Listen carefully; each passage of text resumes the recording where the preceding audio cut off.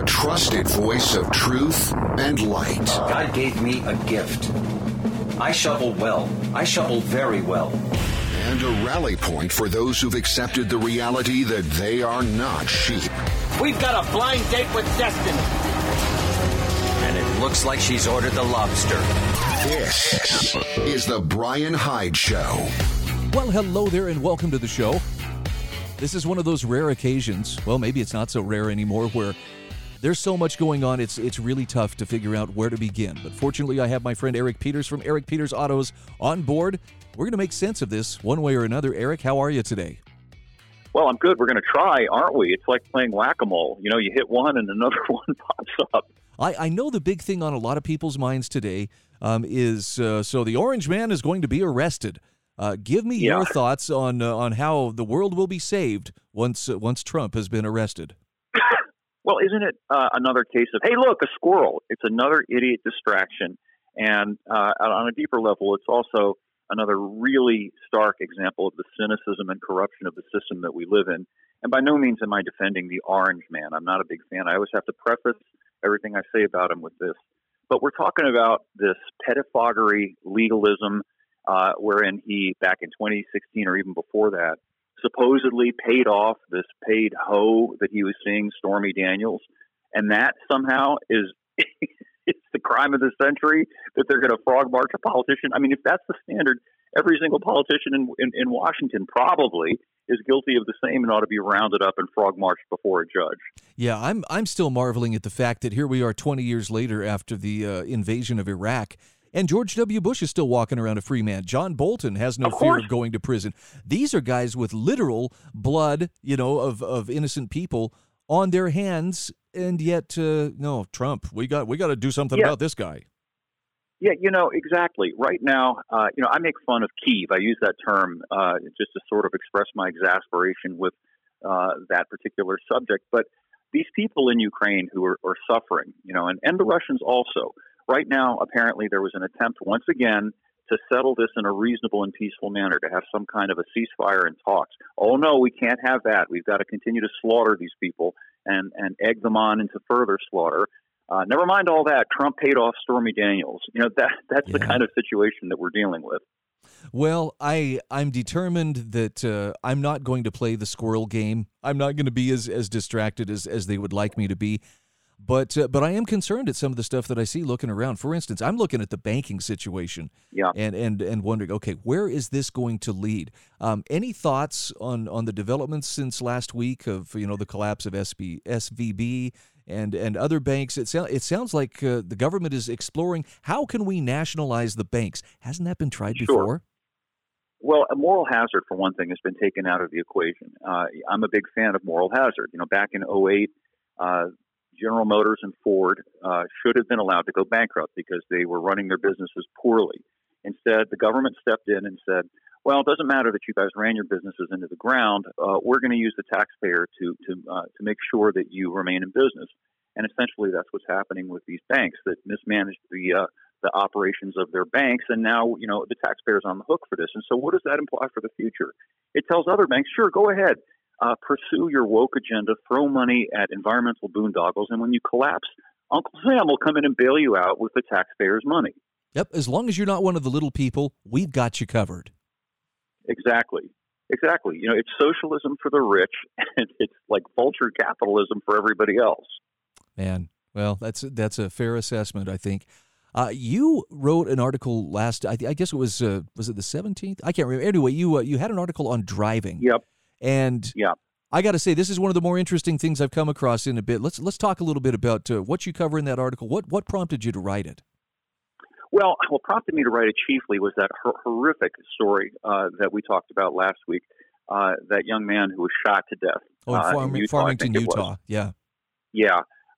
Because he asserted that he didn't need the government's permission to drive his vehicle or to register it. And he was attempting to have a conversation about that with these government workers with badges and guns, and ultimately he got shot to death over that.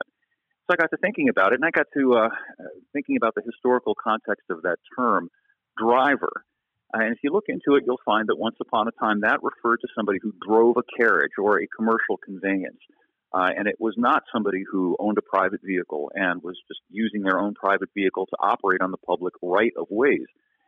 And what they've succeeded in doing is by this etymological legerdemain, and they're really good at this. They use all this language to manipulate people, to get people to accept the transitioning of what had been an acknowledged right, meaning your right to travel, to use the public thoroughfares without government permission, into a conditional privilege. And they've been wildly successful at that. And that's what the article gets into. Yeah, that whole story has just been, it's been interesting, not only in that it's a clear demonstration for those who are paying attention that there is no law, no rule so small that government won't kill you in order to enforce it, but it also shows I'm just going to call it the depravity of the public to look for any reason to believe that the state is right. And it's astonishing how few people can recognize the persons who were escalating that situation were the cops. It wasn't the kid in the car who, look, he may have been talking nonsense for all I know. He may have been just babbling some kind of legalese that really made no sense. But that didn't make him a threat to the public. And it certainly didn't mean, we need to physically break his window, drag him out of the car. And then when someone notices, oh, he's actually got a holstered gun here, start screaming gun. And then everybody backs up and uses him for target practice. Yeah, clearly he was harmless in the first place. What he was doing, i.e. driving around, in the way that he was driving, was harmless. There's not even an allegation that he committed a moving violation or drove his vehicle in any way that presented a threat to anybody else. So the initiation of it was based on this pedophagy, this legalism. Well, he didn't have the appropriate piece of paper in his possession. And that's what led to this escalation. And it always bothers me, particularly with regard to people who are kind of on our side of the aisle, conservatives, right-wing people, if you will, who will defend the actions of government workers in a case like that because they'll say something like, well, he violated the law. Well, so what? The question ought to be, is the law itself reasonable? Are the actions of these people reasonable? And, of course, the answer to that is no. This idea that you can be shot to death by the side of the road because of some petty fogging legalism because you didn't have a piece of paper is insane to me. Something you point out in your article, too, and I love you use the DMV customer service. The last time I was in the DMV, I started to remember a cartoon that I had seen of a guy standing at the counter at the DMV telling the woman behind the counter, I'm here to pay you money for permission to use what I already own. Exactly. Wow. Well said. That's exactly right. And, if Americans would return to thinking that way, we might recover America. It's not a service when you don't want it and you're first forced to pay it. Somebody is not your representative when they don't do exactly what you told them and you haven't got the power to tell them to cease and desist if they're not doing what you told them to do. If the government asks you for something and you're not free to say no, then they're not asking, they're telling you, and so on and so on. No, I'm with you. And don't look for any media watchdogs or the press to ever come down on the side of the citizenry. They love, they love to come down and, well, we back the blue, and of course those brave officers. Why there was, that guy had a gun, but there's a big difference between so he had a gun in his possession versus he was threatening people with that gun. Sure, I think it's the general problem here is one of thoughtlessness. People don't think about things; they sort of knee-jerk react. They don't pause and reflect.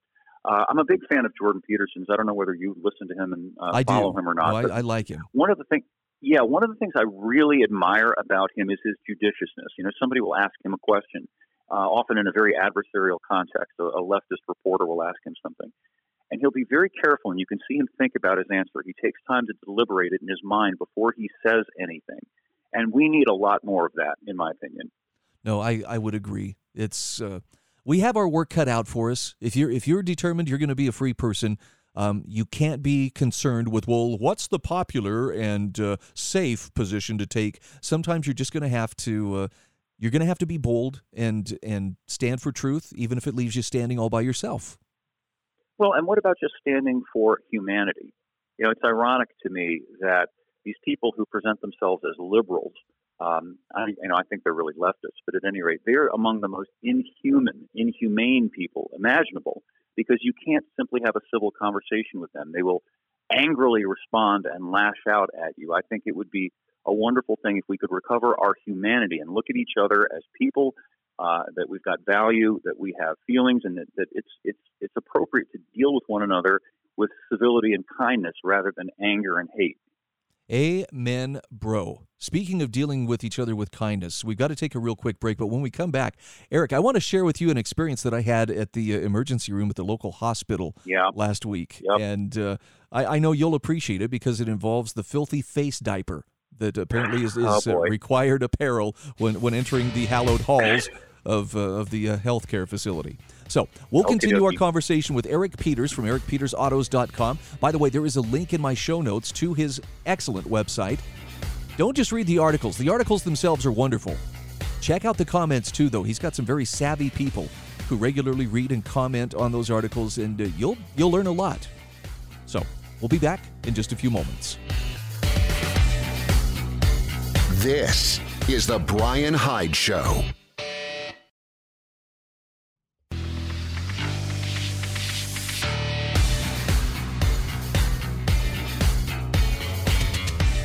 This is the Bryan Hyde Show. Hey, welcome back to the show. Eric Peters from ericpetersautos.com is my guest.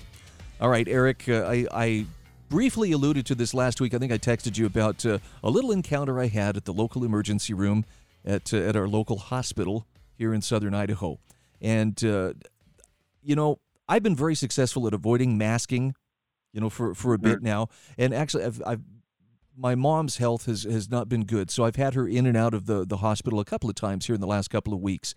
And we took her in last week and, working through the process of getting her admitted to the emergency room. She's in terrible pain. And pretty soon I've got this nurse coming up to me and saying, "Sir, you're going to have to put on a mask or you have to leave this area." And lovely. Speaking of human kindness. Yes. I had skirted it before. Nobody had said a word to me, but I wondered because, they hand you a mask as soon as you walk in. I just take the mask, stick it in my pocket. Thank you very much. I don't use that time to debate them. But in this case, I just simply looked her in the eye and told her, "I will not be wearing a mask today." And I did it as politely as I possibly could. Mm-hmm. And immediately I could just see in her eyes, whoa, people apparently don't say no. And she says, "Well, you can't be in here then." She goes, "You can go back and wait in your car if you want to, but you can't be in here." And I was like, "Well, if that's what I need to do, then I guess that's what I'll have to do." And fortunately, my mom had a friend who was there with her, to help her if she needed it. But I did not go to my car. It was very cold and windy, and so I just stood in the kind of entryway. There's automatic doors that open and close. I just stood there just so I'd be out of the wind. And waited for about 20 minutes or so, and then my mom's friend came to get me, and I turned around, and there's two big hospital security goons standing there at the desk, and I realized, oh my gosh, I scared this poor nurse. I really wasn't trying to be intimidating. I was being as polite and matter-of-fact as I could, but by simply saying no, she hit the panic button. Holy cow. No, I don't think you scared her. I think you affronted her authority. That is one of the worst side effects of this weaponization of hypochondria that we've been dealing with for the past 3 years. You've got these busybodies who now have been given leave and authority to assert themselves in a manner that heretofore they were unable to do. There's an element of heartlessness here, given the context that you were dealing with, as well as idiocy. Of all people who ought to know better, a nurse, a doctor, these hospitals, they know this is kabuki, if they're not absolutely deranged themselves. And yet, this is the place where you will find the most rancid remnants of the cult of sickness abounding. It's just, I stutter. I sometimes have trouble coming up with words for it. Things that you and I, who aren't doctors, know because they're facts. These medical professionals who ostensibly know something about disease and respiratory illnesses and so on are continuing to pretend otherwise. Yeah, it was a real interesting experience, and I got to tell you, it's partially because of who you are in our regular conversations. Yes, the easy thing would have been to just go ahead and shut up and put on the mask and just do it. I can't do that. I can no longer. I can't compromise another millimeter, and I won't. And that doesn't mean I'm out there looking for a fight. I didn't go there with any agenda. And the nurse, when it was time to go back to my mom's room after she'd been admitted, the nurse is like, "Well, if you'll just put this mask on while you walk through the hall." And I made a motion as she started to hand me a mask. I went, I have one. I still have the first one you gave me. And I made a motion like I'm going to hang this over my ear as I walked through the door. But I mean, as soon as I was through the door, I'm like, nope. And then I had a little CNA following me down the hall, and I mean lecturing me every step of the way. You have to wear a mask, and we all wear masks, and blah, blah, blah, blah, and I'm just noted. Okay, thank you, noted. But and note the cruelty there. They have to wear it. See, they are very much like the prisoner who screeches when he sees another prisoner who manages to get over the wall. And it's about resentment and anger. They have to do it, so do you. Yeah, it was a really, it really, first of all, it made me determined, man, I never, under any circumstances, want to end up in that hospital ER as a patient. It's just, there is something about that bureaucratic mindset, and I think it comes from the top down. Wow. Well, sure it does. We've talked about this previously. A lot of people don't understand that medicine has become corporate medicine. It's these hospitals are owned by a relative handful of chains, healthcare chains, and they get their marching orders from on top. And the doctors are no longer the independent practitioners that they were in my dad's day. My dad is a doctor, was a doctor. They are employees of the hospital. And as an employee, you do what you're told. They may have a medical degree, but they're still an employee, just as if they were the janitor down in the basement, and they're told what to do. And so most of them bow their heads and do it, and they go along with it.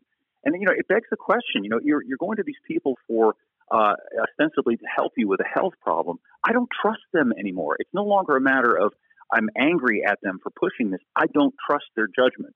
If they're going to tell me that I have to put on this ridiculous mask, what else are they going to tell me that's absurd and potentially a threat to my health? And that's so I not agree with based you. in Stay reality. away from these people. And it's not something that's based stay away in from science. These people.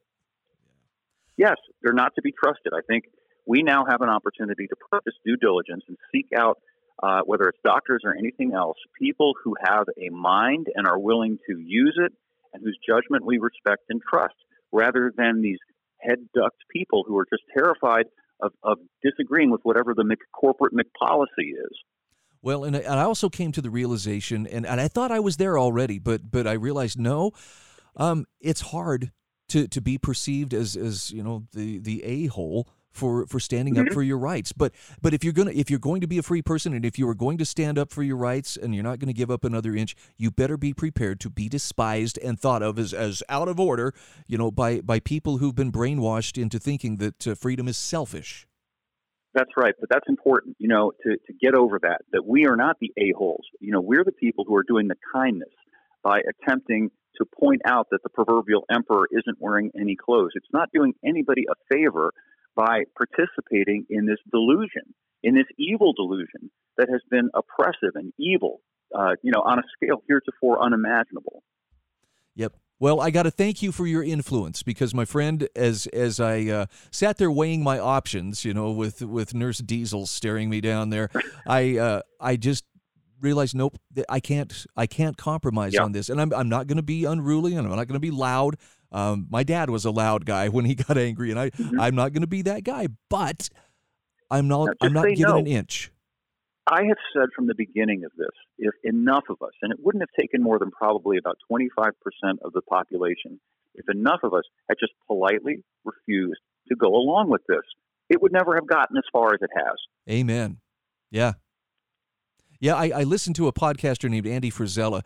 He is, shall we say, less restrained. I mean, he drops a lot of F-bombs, but he says the same thing. If people would have just stood up and said not only no, but hell no, at the very beginning, we never would have found ourselves backed into this corner. But here we are, and you're not going to agree your way or comply your way out of it. Yeah. The parallel sometimes gets a little old, but it's still relevant. If you imagine being a German in the mid-1920s, let's say, and you heard this clown with his little armband shrieking on a street corner, instead of just walking by or pretending that it was legitimate, if you said, who is this jerk and what is he saying? This is wrong. We shouldn't do this. If enough people in Germany had said that, they could have spared themselves a whole lot of trouble in the world, too. Absolutely. But that's the kind of thing that can only happen when a person has actually taken the time to consider, what are the foundational principles of my life? Who am I? What do I stand for? If you can't answer those questions with some degree of confidence, you're going to take the path of least resistance, which is usually to submit or follow wherever the herd is going. Yeah, and when you do that internally, something tells you that you just did a wrong thing, and you feel shameful, and you feel small, and you feel weak. Whereas you feel the opposite when you allow your moral compass to guide your path, and you do what's right because it's right. And damn the torpedoes. If other people are triggered or offended by that, well, so be it. You can look yourself in the mirror and stand up like a man, and that's important. Hear, hear. Eric, great as always to visit with you. I look forward to whatever it is we'll be talking about next week, because I'm sure this week is only going to get spicier and more exciting. Yeah, strap on. I'm getting ready too. Okay, we'll talk next week. Again, that's Eric Peters from ericpetersautos.com. We'll be back in just a few moments. This is the Bryan Hyde Show.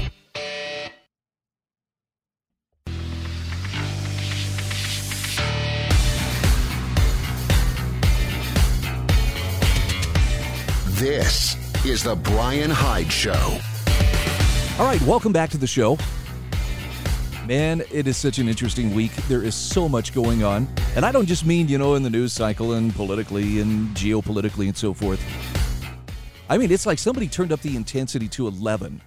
And that's just in my personal life. But enough about that. So here's something to consider. Right now, some of the biggest headlines, I think, are intended to distract us from weightier matters at hand. And, of course, the impending arrest of Trump and everything, that's got to be one of the big ones, just because a lot of people are emotionally invested in Donald Trump, and it's guaranteed going to get a rise out of people. However, there are other things that are also of importance, like, I don't know, a general collapse of the banks and that sort of thing. And by the way, I'm not trying to sow panic here. So please understand, my goal here is not to tell you go get your money out of the bank, and we got to do this now. There's no time to waste. It's just that I guess the way I look at it, I think James Howard Kunstler is the one who pointed this out. There's no way that governments or institutions or powers that be can spin a bank collapse or an economic collapse in their favor. They can't. They can try to ride the wave. Well, here, have this Fed now. Digital currency, that'll solve your problems, and yes, and make you into a kind of an electronic slave. But, other than that, it's a great answer. Really, what happens when people start feeling economic pain, and I mean generally feeling economic pain? Come on, we've seen this happen in other places. People either turn out or they pull down whatever system is in charge because their lives suck, and they want to do something about it. By the way, I'm not suggesting it. It's going to be a great thing. It's going to be an upgrade for us. I'm just saying there's great danger, and there's also a great opportunity for change. But that doesn't necessarily mean it's going to be change for the good. So one of the questions that I saw asked that I thought was particularly on target was Paul Rosenberg asking, are we ready for a sovereign debt crisis? Now, he's coming at this from the standpoint of he's looking for solutions. But maybe you're like me, and really the phrase sovereign debt crisis, I don't know that that's actually ever, crossed my mind. I don't think I've spent much time thinking about it. So I wanted to give you Paul Rosenberg's take just so you can have a feel for yourself of maybe this is what we're up against, and maybe what he's talking about specifically, he's talking about Bitcoin, maybe one of the ways forward, minus, government and central banks. That's to me one of the strongest arguments in favor of Bitcoin. Here's what Paul Rosenberg says. He says, I've been warning Bitcoiners that we needed to be the adults of finance for quite some years. And he says, I'm pleased to say that we've come a long way in that direction. Now, I'd like to see more, he says, I still see more juvenile behavior than I'd like, but progress has clearly been made. And he says, I bring this up because we're only one or two sovereign debt crises from Bitcoin becoming a major asset. So how we behave now will matter a lot more than how we behaved 8 or 10 years ago. Now, he says our personal behavior has nothing to do with the operation of Bitcoin, of course, whether we're saints or whether we're buffoons. The blockchain will continue to pump out new blocks every 10 minutes, as it has since the beginning. But he says it matters a great deal to people who need to protect their assets and are forced to look into this controversial Bitcoin thing. People in the midst of financial disaster will need to make judgments about us, having previously heard conflicting reports.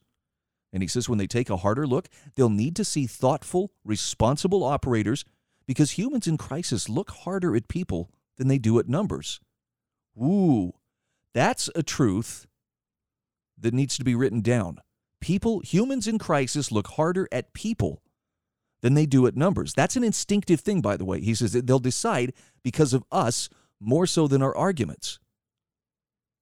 I'm sorry to go off on this tangent, but this is one of the reasons why I believe and why I advocate for becoming the best possible person, and I mean of the highest character that you can become, is one of the most revolutionary things you can do right now. Why?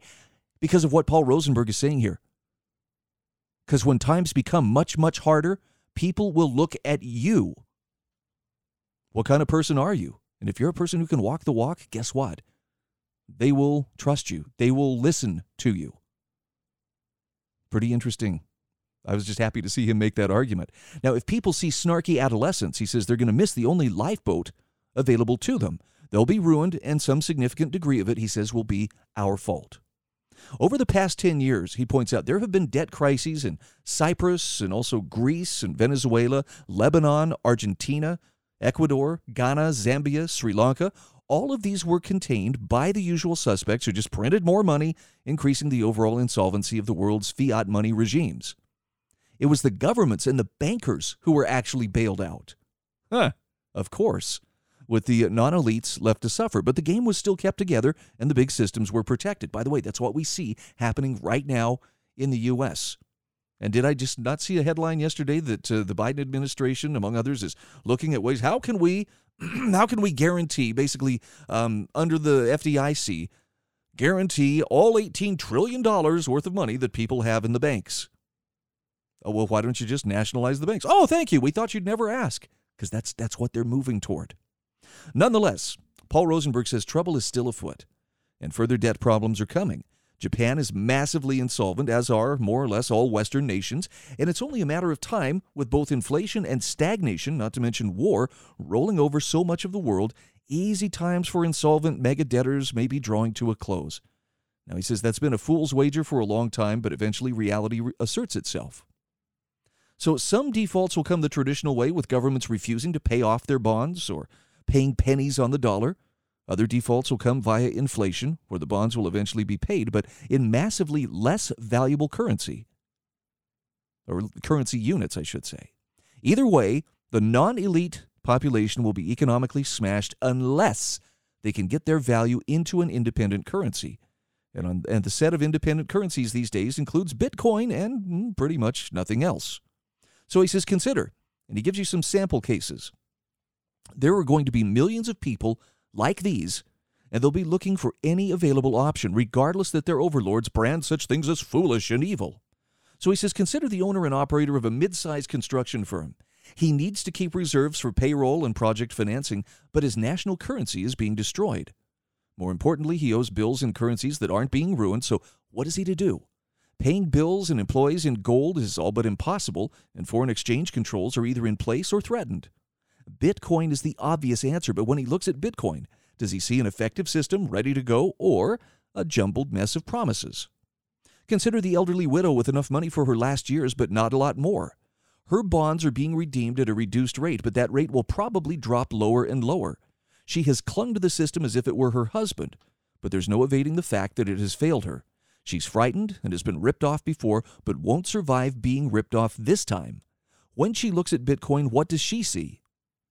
He says, consider the successful retired investor.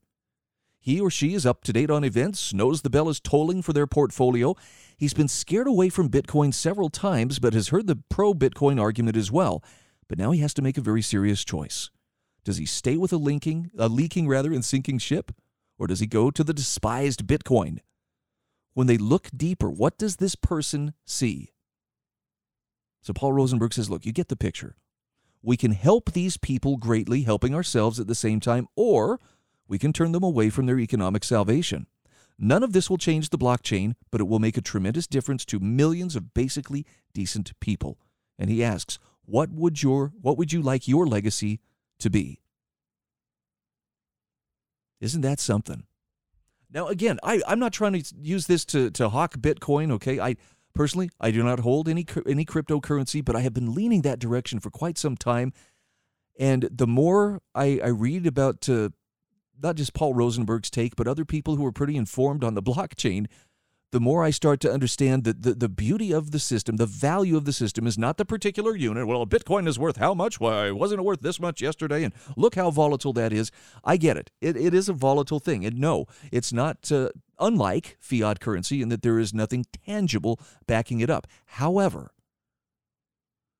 the system itself, that blockchain system of a secure, unfalsifiable ledger that is peer-to-peer rather than having to use a middleman of some central bank or other, governmental regulatory agency to accomplish some sort of transaction. That's very appealing to me. And the fact that it's off limits to sneaky little government fingers and prying little government eyes, I think that's probably the strongest argument in its favor. And I know there's a lot of different cryptos out there. There's, people who will, extol the virtues of this token or this kind. Bitcoin has been around the longest, though. It's probably the most recognized, and frankly, there are businesses that are learning to do this. I have a regular email conversation with my friend Bill up in Meridian. Bill, shout out to you here, because I know he's asking similar questions, and he's trying to sort this out too. How can we do this? We see what's coming at us. It's a brick wall coming at us at 120 miles an hour. What are we supposed to do?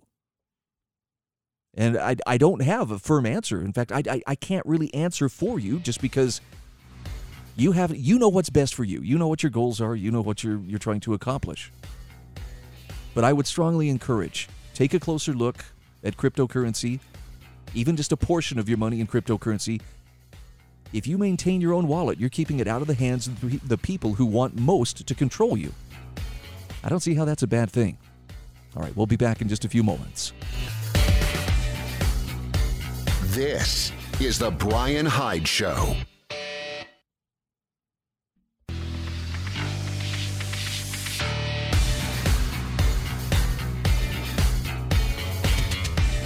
This is the Bryan Hyde Show. Hey, welcome back to the show.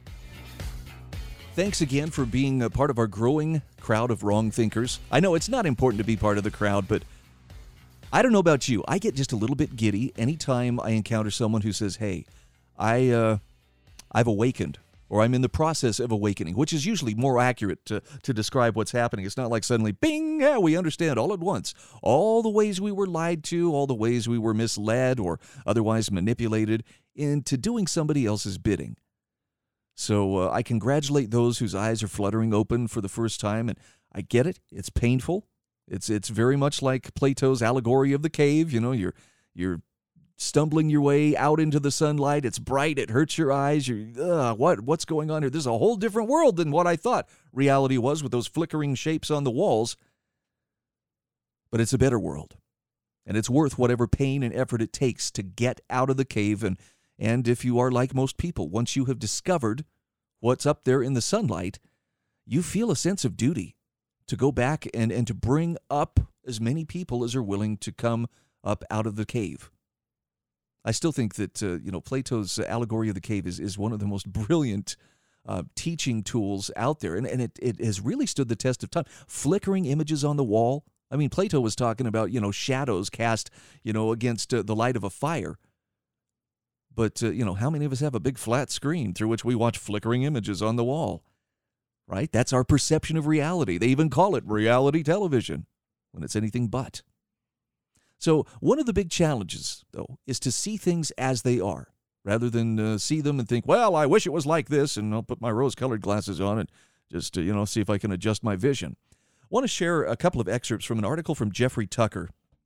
This one really hit me, not only because of the subject matter, but Jeffrey Tucker has been such a consistent and principled voice of reason over the last 3 years. He was one of the very first ones to start calling out the lockdowns and the various official, pronouncements and policies that were being instituted that were stripping us of our freedoms and killing our economy. So his article is called "The Day the Sunrise Was a Curse." He says, March 17th, 2020 was the first day of the end of civilized life, the one for which Western peoples had been fighting for 1,000 years. It was the first full day following the lockdowns that ended all rights and liberties, including even the right to have friends for dinner or go to community worship services or attend or hold weddings and funerals. The sun had fallen the previous day just after the press conference announcing 15 days that stretched to 30 days and then to 3 years of quasi-martial law imposed for a virus.